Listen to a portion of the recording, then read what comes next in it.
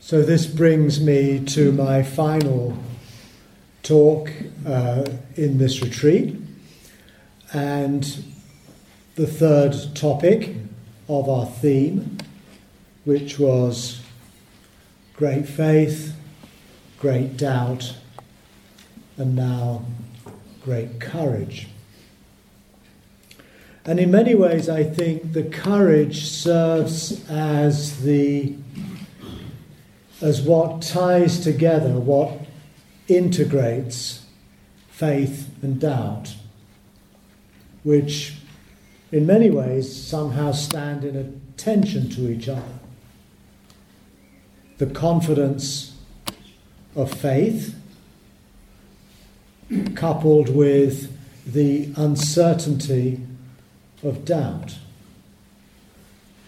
And to live with that tension of confidence and trust on the one hand, uncertainty and doubt on the other, requires courage.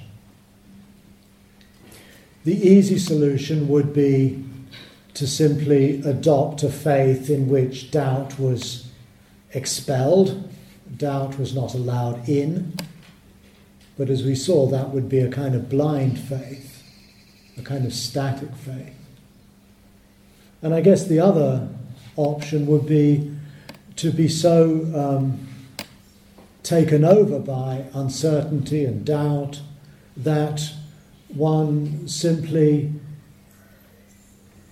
devolves into a kind of meaningless, nihilistic skepticism. Not the skepticism of the Greeks, but contemporary skepticism, where one simply cannot make up one's mind what to do. One is overwhelmed perhaps by the meaninglessness of life. And that leads likewise to a kind of lassitude and in some ways perhaps to a kind of despair. So by bringing courage into the picture, we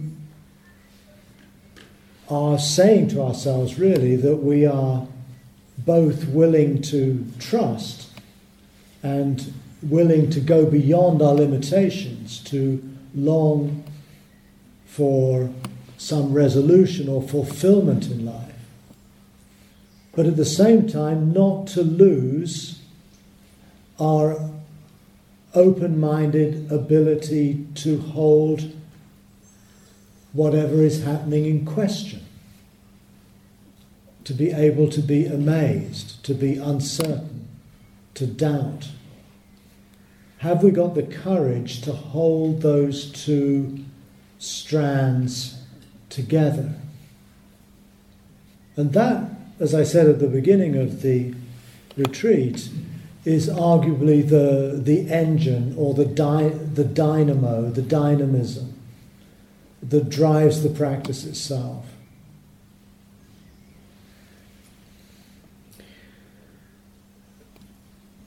Let's see what Agnes Martin has to say about this. This is from the opening lines of her short essay called "What We Do Not See If We Do Not See." She says, we all believe in life. We feel a certain devotion. We feel called upon to live a good as life as we can. We feel that we are in the dark, and that even in darkness we must struggle to know what is best to do. We feel that we should not live just in the same way as our ancestors lived. We feel that we should take a step forward. We know that this step will be in the dark and will require courage. And again, here we can see these three elements almost stated explicitly. We all believe in life. we feel a certain devotion. We feel called upon to live as good a life as we can. That is faith, a life of faith. To be called upon to live a good as life as we can. But we feel that we are in the dark, and that even in darkness we must struggle to know what is best to do. So the darkness again is the uncertainty, the confusion, the bewilderment. But we shouldn't just keep repeating what's been done in the past by our ancestors, by those we admire, historical figures. We feel that we have to take a step forward, and a step forward that is our own step, not just the repetition of someone else's steps, but to be able to take this step in the dark will require courage. Very much the same sort of tensions we find here in this text of an artist as we find in this classic formulation from Zen Buddhism. So let's just start by reflecting on the word courage itself. Again, one of these terms that is certainly not unfamiliar. We all know what courage is. We use the word all the time. We generally tend to admire people who exhibit or display courage. Courage, in some senses, is a kind of bravery, a fortitude, a willingness to face pain and hardship and even death. In our culture, in many cultures, the courageous person is often represented by the soldier, the person who's willing to go into battle to face an enemy out of a conviction of what the soldier stands for, what the soldier's society stands for, and be willing to sacrifice one's life. And this, in many ways, is a profoundly courageous thing to do. That doesn't mean the soldier lacks fear. The soldier might be utterly terrified. But the courage, for whatever reasons and wherever it comes from, is what enables him or her to overcome that fear. So courage is about overcoming fear. But we've spoken of this kind of physical courage. But we also admire people who exhibit moral courage. For many of us, this might be a deeper form of courage. The courage to act in the right way in the face of popular opposition, for example. The willingness to do something that might cause us all kinds of trouble, that might create a scandal, that might discourage those who otherwise admire us. Or it might incur great personal loss. You know, if I stand by my principles, I refuse to do something that my company wants me to do because of some ethical objection, for example. If I take a stand in that way, it may be at the cost of my own benefits, my own standing, my status, my wealth, and yet I feel so strongly about the principles at stake as to what I consider to be good, and not just good in a general or abstract sense, but a non-negotiable good. Whatever happens, I'm not going to betray that principle. I'm not going to kill, I'm not going to steal, I'm not going to abuse, I'm not going to lie. And I'm going to stand by that. And that very often, particularly if you are the only person in your company or your community who is willing to take that stand, can feel incredibly lonely. You feel unsupported. You may have great doubts about whether you're even right. But there's something deep down within you that says, no, I can't do that. That is wrong. And this is moral courage. We see it amongst politicians sometimes. We see it in religious leaders sometimes.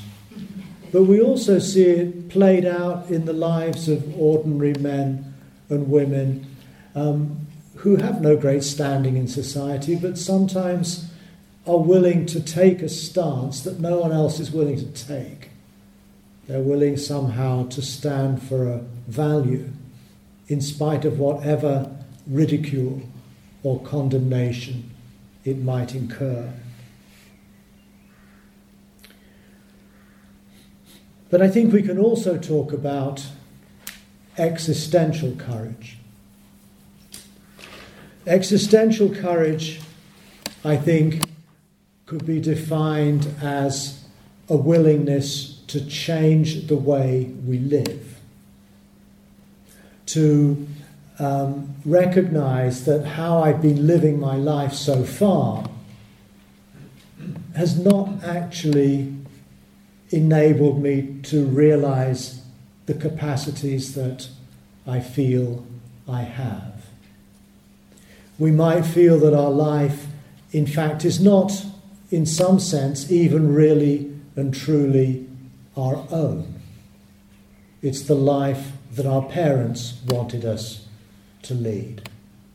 It's the life that is generally admired in the kind of society we live in.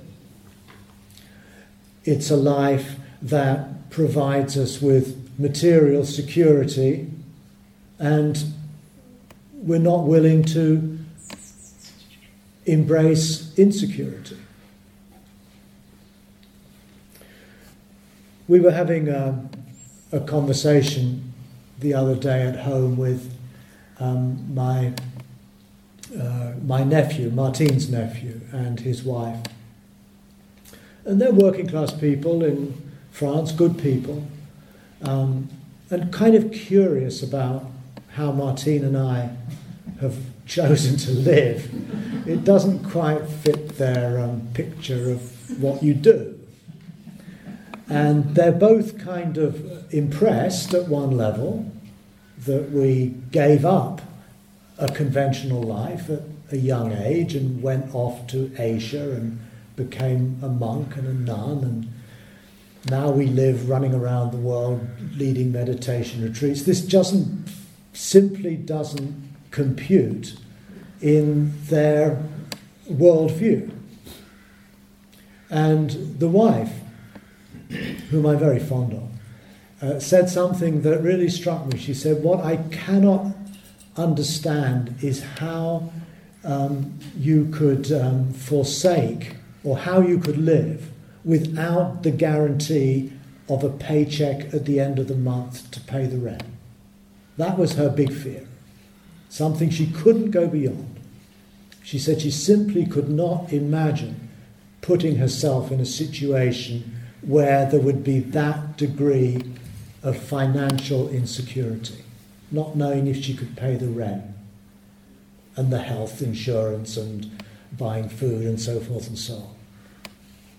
And she found it therefore quite difficult to grasp how Martine and I had led the lives we had and do still.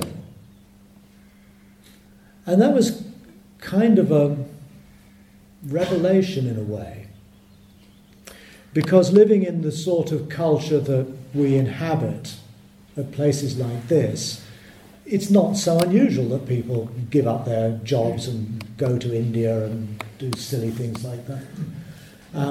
But we forget, or I forget, that for probably the vast majority of people in our society, that's a kind of crazy thing to want to do, and it's very risky. When I became a monk, at the age of 21, and I wrote and we didn't have email then, we didn't have Skype, I wrote an aerogram to my mother to tell her my decision. Dear Mum, I've just become a Tibetan Buddhist monk. And what really terrified her more than anything else was how I would provide for myself in my old age, how I would be able to build a career on being a Buddhist monk. She was terrified, and I felt very bad about that. I didn't want to upset her, obviously. As it turns out, she didn't actually have to worry so much, but it's interesting again to observe those kinds of reactions. So this kind of courage, I think, is not really quite the same as moral courage. It's not really a physical courage, although there are elements of both involved. But it's a courage to change your life, to live differently, not just in a superficial way, to move to another country or to get another job, but to actually reconsider the foundations of what constitutes meaning in your life. To be able to say, no, I'm not going to go down this conventional education and career track that my society basically is directing everybody to go. I'm going to trust something which is an intuition. Maybe it's naive, maybe it's idealistic, but it rings true to me in a way that I cannot ignore. That's where I'm going to live from. And to then, act that out. And of course, when you're young, in your early 20s, you've always got an opt-out clause. If you get to be 23, 24 and you decide to change your mind, well, you can do that. You can come back home, you can go to university, you can get a degree, you can get a job. But with each year that passes on the Buddhist monk trajectory, you burn another bridge, as it were. And when you start getting to be 30 or 40, you've pretty much scuppered your other options. And you see that in advance, particularly when your family are expressing precisely those concerns. So arguably this kind of existential courage might be the most demanding in a way. It requires that we think differently, we communicate differently, we adopt a set of values that may not be the ones that are foremost in the culture in which we were brought up.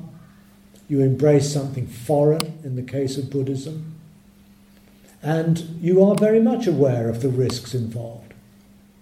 And I can certainly attest to periods of my life when I was a young monk, when I went through enormous bouts of anxiety and anguish and doubt and fear. Moments when I thought, this is crazy, doing this. Memorizing texts on Tibetan logic. This is a nutty thing to be doing.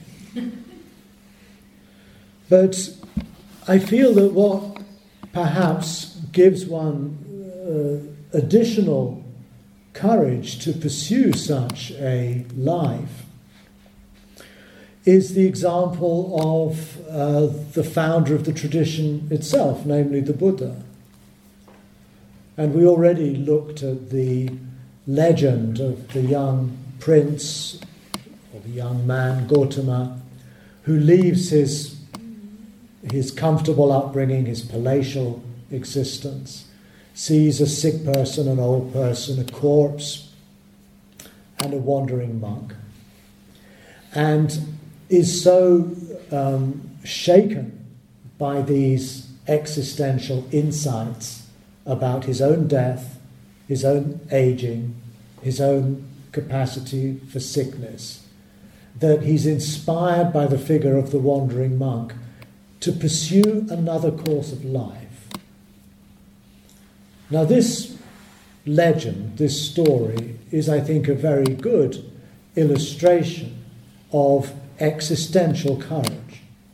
It's not moral courage particularly, nor is it physical courage, but it's a courage to be true to these deep questions of life and death, to feel the urgency of those questions in your bones, and to live accordingly, not to sort of cop out, go back to the comforts of your palace in this case, but actually to discard your well-being, your family, your privileges, your wealth, your power, and set out on a quest with no guarantees at all that you will find some answer or some resolution to your questions. And as I've already mentioned in the last talk, this is actually a parable that speaks very much to what we're doing here on this retreat. Having the courage to face these deep questions of life and death with no guarantee of any particular outcome, but nonetheless something that one part of us at least cannot not do. And again, it's not necessarily just to do, in this case, with a particular form of Buddhist meditation, Zen. I think it's true of any life, any form of practice that calls upon our deepest sense of what our life is or could be about. And I feel that this retreat, asking ourselves, what is this? Acknowledging that we don't know what this is, or we don't know what to do, how to live. That this provides a kind of crucible in which we can cultivate this existential courage, this courage to keep focused on these ultimate concerns in such a way that our life begins to move on a different track to the one to which we were accustomed. It's about embarking on another way of life, really. And this is called renunciation.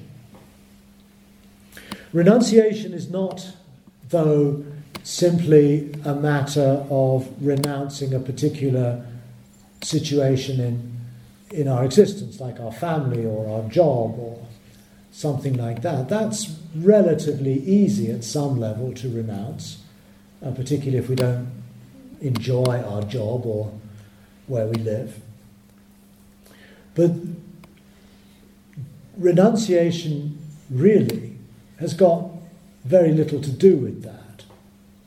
Renunciation has to do with leaving behind or letting go of certain impulses, certain patterns of habitual behavior, certain comforting beliefs that we might hold.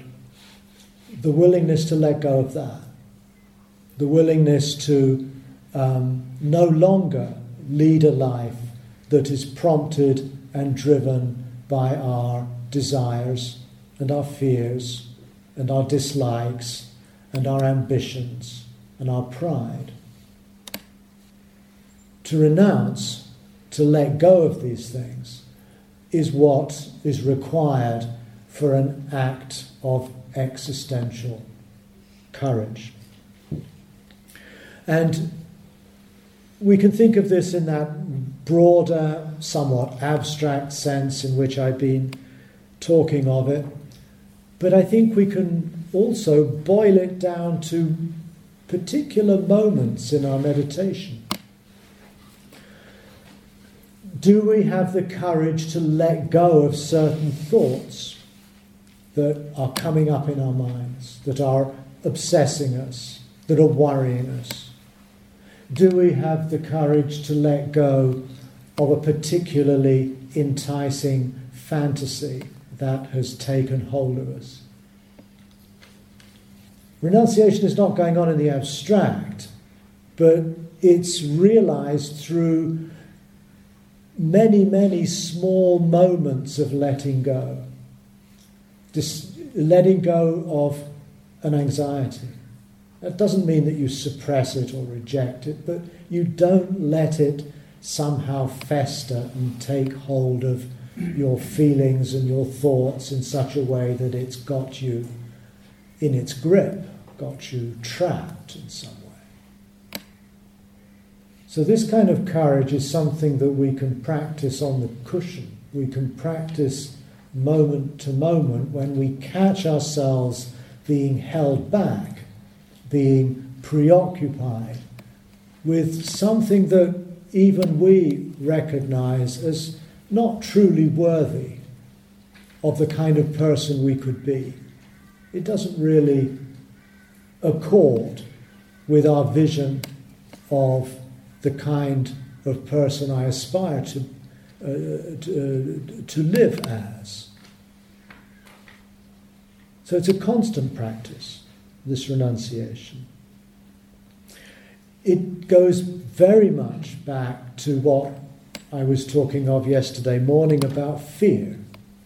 Courage and fear go hand in hand. Courage is the power of mind in a way that has the capacity to overcome fear, to not give in to fear. It doesn't mean that it's some magical state in which fear will disappear. The fear might be there, like the soldier on the battlefield. Plenty of fear.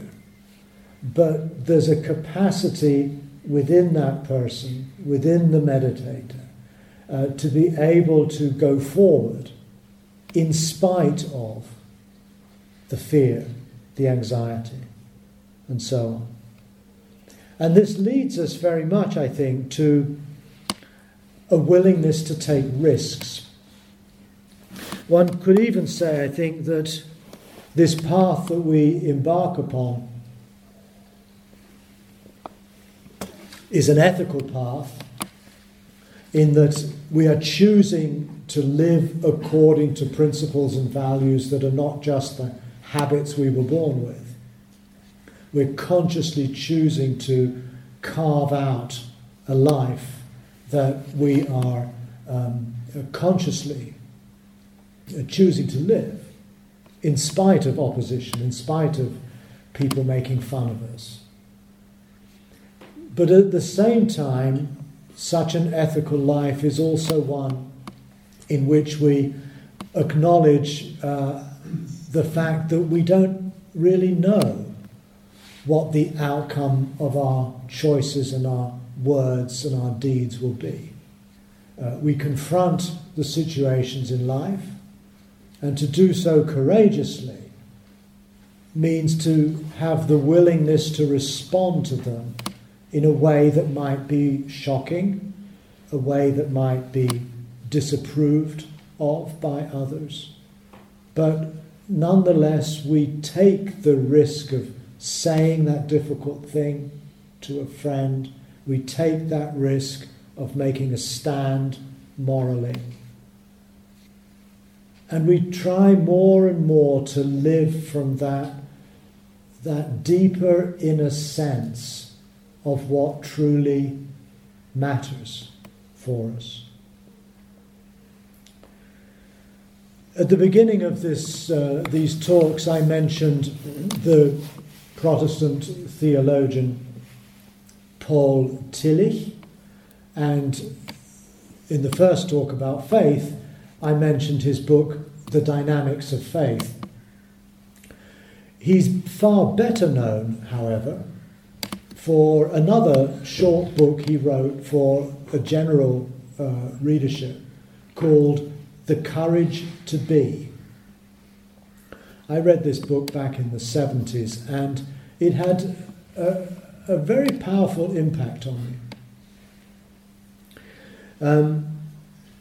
This is Tillich himself speaking about what he means.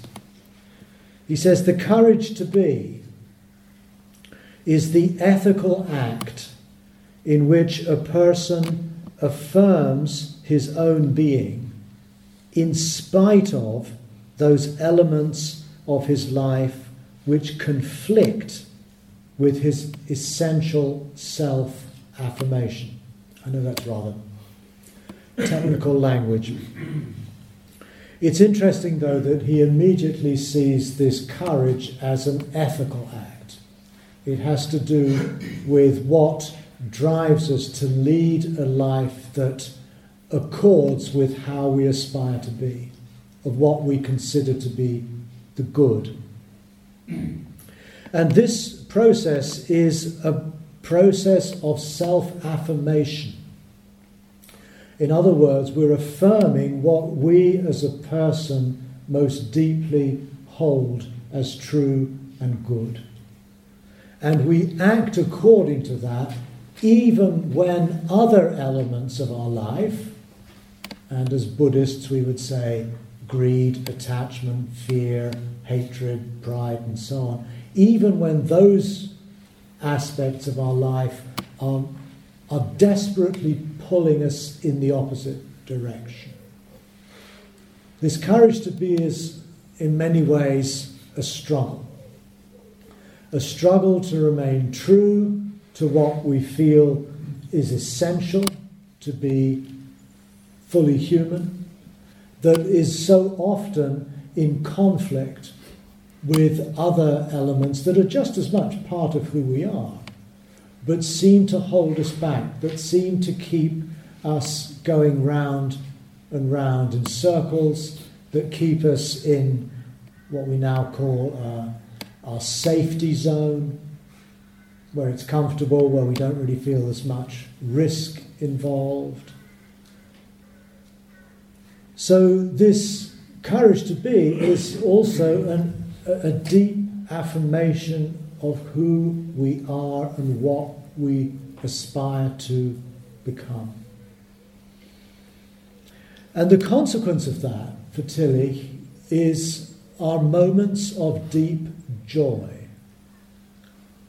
He says the affirmation of one's essential being, in spite of desires and anxieties, creates joy. Joy is the emotional expression of the courageous yes to one's own true being. In other words, it might be difficult, it might be painful to respond in this risky way, but in the end, when we realize that courage, it's not only an affirmation, it is also a very positive, joyous sense that, yes, I've lived truly in that moment. I've done my utter best. And it's a deep feeling of good, that you have done good in this world, for yourself, for others.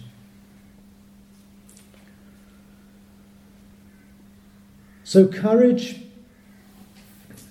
is about also facing anxiety.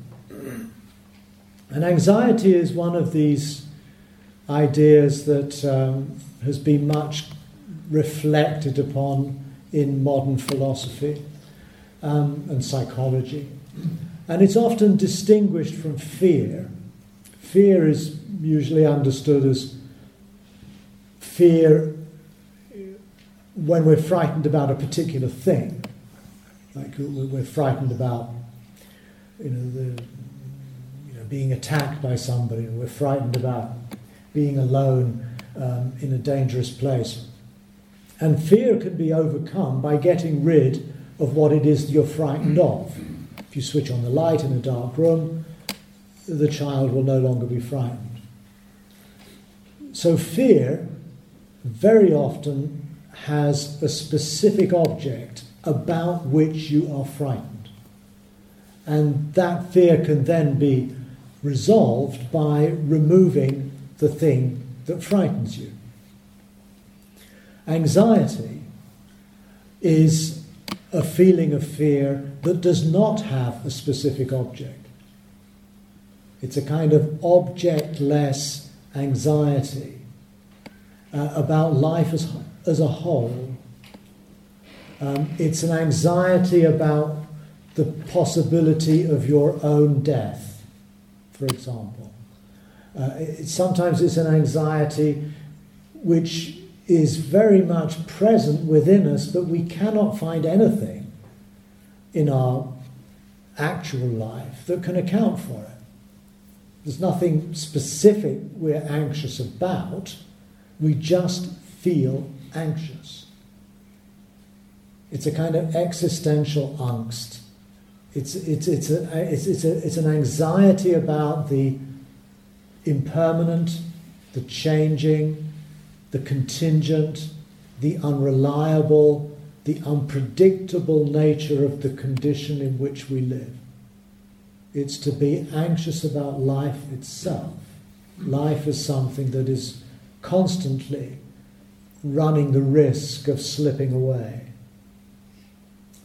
So again, this existential courage is a courage that's willing to face up to this anxiety, a willingness to embrace that anxiety as a part of our condition as human beings that cannot be eradicated unless we eradicate our life itself. So it's about living with this uncertainty, this anxiety, which again brings us back to our what is this?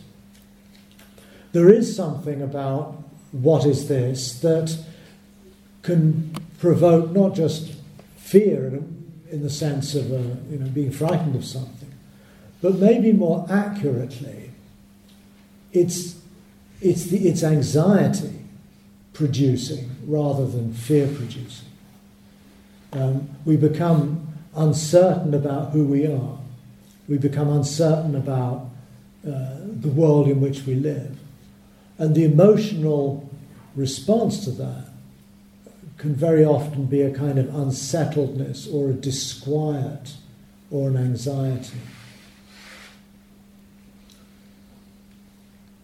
So this existential courage, therefore, has the capacity or has the character of being able to say yes to a life that is not permanent, that is not guaranteeing us happiness or security, but a life that is endlessly uncertain. Our own life is endlessly uncertain. This courage is our capacity to say yes, not only to life, but also to death, with the understanding that life and death are really inseparable. That life is constantly running out and entropically descending into its own end, its own death. To be able to say yes to that, to be able to ask, what is this? To be able to say, I don't know. And yet to be able to hold that awareness in a still, contemplative, lucid awareness. That's essentially what we're doing when we practice here on a retreat like this. It's also, it's not just a courage to be able to accept the situation we're in, it's also a courage to live differently on the basis of that awareness. This brings to mind a famous expression that was used by Immanuel Kant, the philosopher, sapere aude, dare to know, have the courage to know, dare to know, dare to think for yourself, dare to be autonomous in your ideas, in your choices, dare to be who you really are, rather than simply taking on faith what tradition has maintained to be true. Now this sapere aude for Kant and others became the motto of the European Enlightenment. The European Enlightenment was a radical break with the authority of the Church. It was a willingness to not assume that revealed truths of Judeo-Christianity, or we might say the revealed truths of Buddhism, are the final word on the nature of what is true, because they're the revelation of God, or because they're the teachings of an enlightened being. Therefore, there's nothing more to be known than that. It's a question of surrendering your own autonomy and taking on trust the truths that tradition has revealed.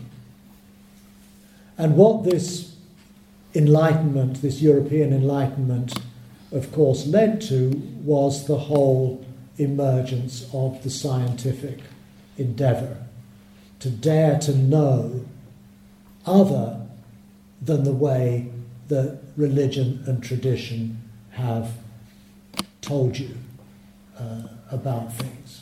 To think for yourself, and also to think as a community of researchers and inquirers.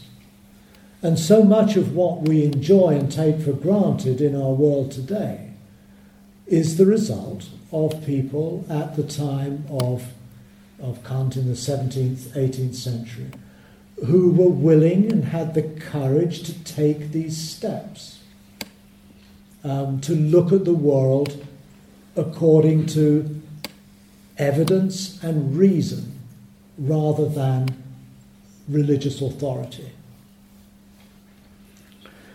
In many ways, I think Buddhism, as a religion, is still somehow stuck in a pre-Enlightenment mode. Many Buddhist teachers accept on trust what the suttas, the discourses, the Buddhist tradition says, and are not willing to budge from those positions. So if you start questioning things like rebirth, or the law of karma, or different realms of existence, or people who can levitate and so on, you're considered somehow to be betraying or going against the revelation of the Dharma that has come down to us through these lineages of teachers. But I feel in many ways that Buddhism needs the kind of reformation that we had in Christianity, and arguably it needs us to be willing to know in ways that are driven by our own experience, by our own rationality, by our own observations, by our own capacity to gain insight into our lives, into the world, without always falling back and justifying ourselves in terms of the Buddhist tradition.